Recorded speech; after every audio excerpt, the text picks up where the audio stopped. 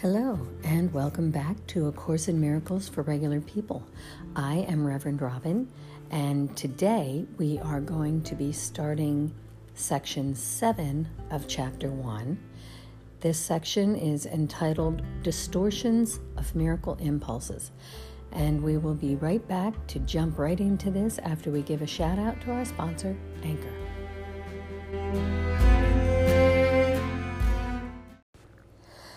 And we're back. So let's just jump right in here to section 7, Distortions of Miracle Impulses. Even though I read this before, as I read through the whole text, this section for me was a little hard to grasp. So I'm going to do my best in talking about this. And if you have comments or questions or would like to continue the conversation, you can leave me a voicemail at anchor.fm, or you can check out my Facebook page and leave me a message there. That's called A Course in Miracles for Regular People on Facebook. So here we go. Your distorted perceptions produce a dense cover over miracle impulses, making it hard for them to reach your awareness. The confusion of miracle impulses with physical impulses is a major perceptual distortion. Physical impulses are misdirected miracle impulses. All real pleasure comes from doing God's will. This is because not doing it is a denial of self, and I like to say your true self. Denial of self, your true self, results in illusions, while correction of error brings release from it, from the illusion. So do not deceive yourself into believing that you can relate in peace to God or to your brothers with anything external.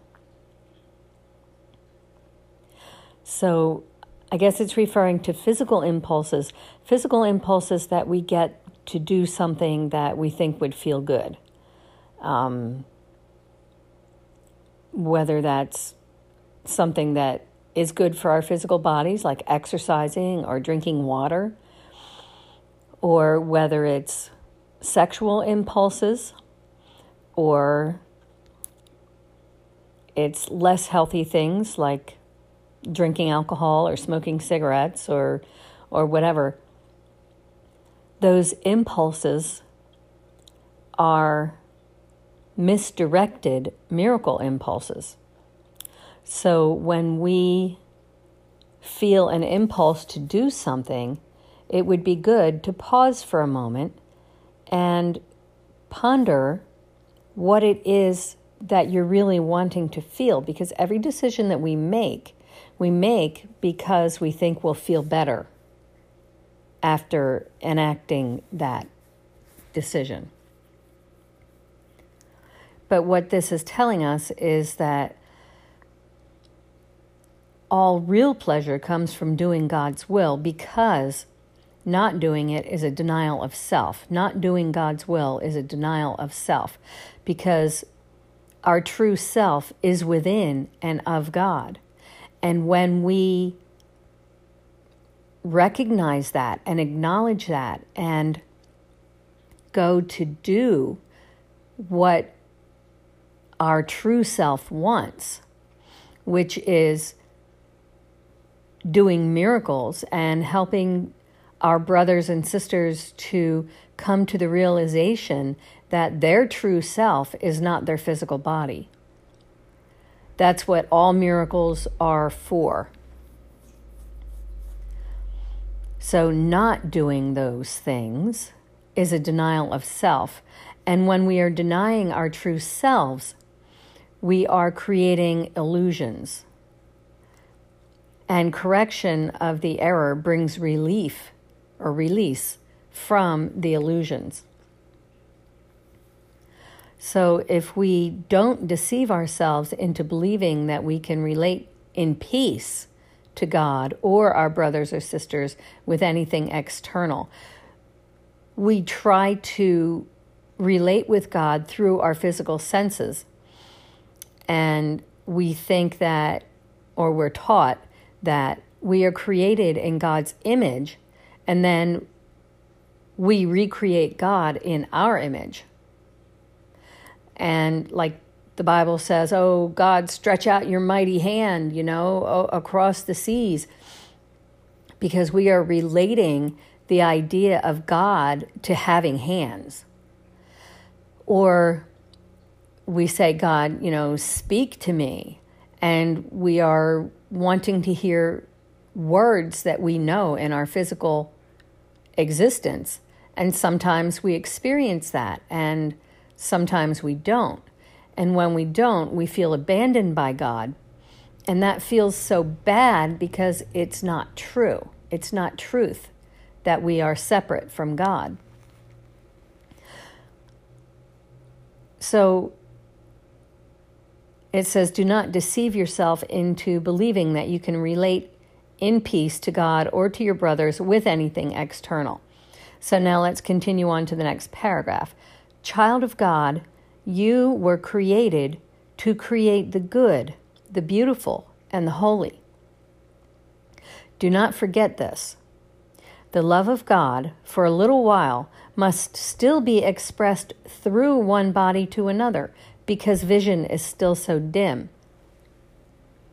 You can use your body best to help you enlarge your perception so that you can achieve real vision, of which the physical eye is incapable.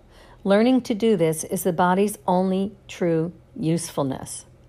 So even though in the previous paragraph it was talking about, don't deceive yourself into believing that you can relate in peace to God or your brothers or sisters with anything external.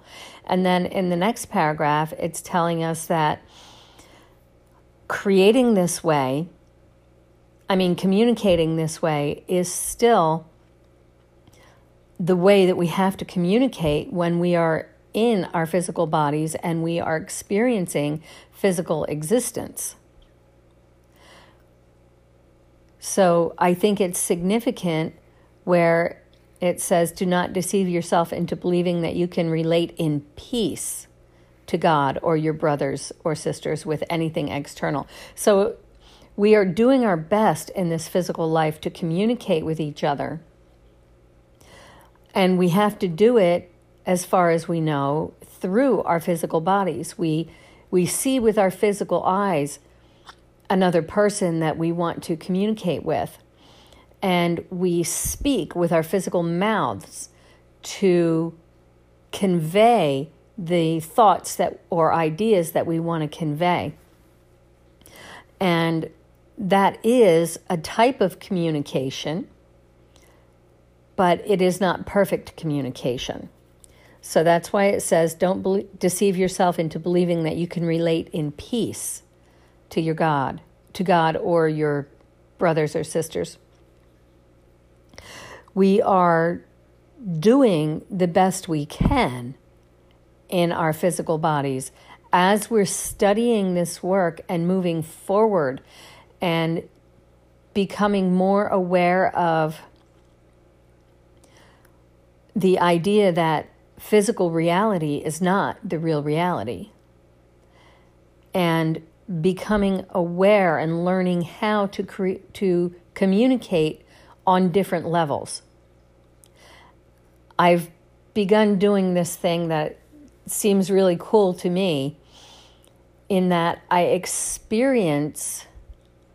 can experience it feels so good when I do it. Experience my non-physical self. My physical body is only the physical part of me. And when I can experience the non-physical part of me, it's so expansive and freeing. And I'm beginning to feel like I can communicate on this level. My sister's daughter was having her second baby, and the baby was moving around a lot, and very often was in a breech or transverse position. So the doctors decided that they would do a C-section. And then the day of the appointment came, and I was talking with my sister, and I was going to ask her if they did another ultrasound to see what position the baby was in today, because I was doing this and I was like feeling the energy that is Evelyn, and I was just adding love and light to the energy that this beautiful little baby, physical part of her, and I was communicating with her non-physical part and encouraging her to encourage the physical part of her to turn. And before I even asked my sister if they did another ultrasound, she texted me and said they did another ultrasound, and Evelyn actually is head down now. So she didn't have to have a C-section. My sister's daughter didn't have to have surgery to give birth to her baby. And this is so cool. And I actually created a meditation about experiencing the non-physical part of you. You can find it on YouTube. It's called Breathe Oneness Meditation. So if you want to check that out, it's free. There's actually two versions. There's a 5-minute version and a 2.5-minute version. So however much time you have or don't have. So you can check for that. But communicating on the non-physical level is completely different than communicating on the physical level with your mouth. But in this physical world, while we're here, we do have to communicate with the physical part of our being, our physical body. So it says we must still express through one body to another because vision is still so dim. And as we're studying this work, our vision is becoming more clear. And we are beginning to see so much more than just the physical. And if you have begun to look at the workbook that comes with the Course in Miracles, the 365 daily lessons, that's what the first, I don't know how many, but the first several lessons are all about teaching you how the physical reality really is not the important piece. So I haven't done the whole workbook yet. I wanted to finish doing the whole text before I started doing that. But it's there and you can listen to it. I mean, you can read it, or you can get on YouTube and look for Tina Spalding.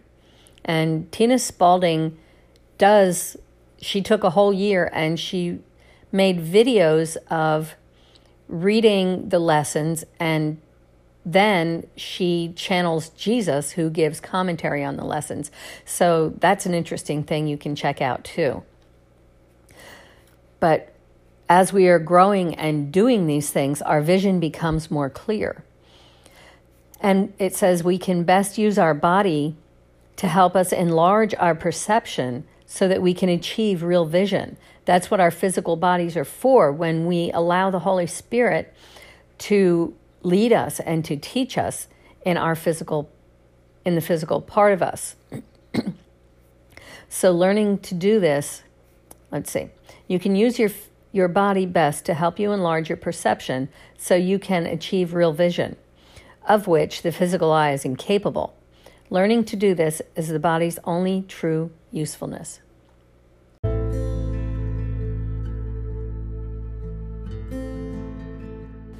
So I think that's enough for today. So ponder what we were talking about today. When you experience a physical impulse to do something that you think would give you pleasure, pause for a moment before you do that and ponder what miracle impulse might be trying to come to your awareness. Many blessings. Namaste.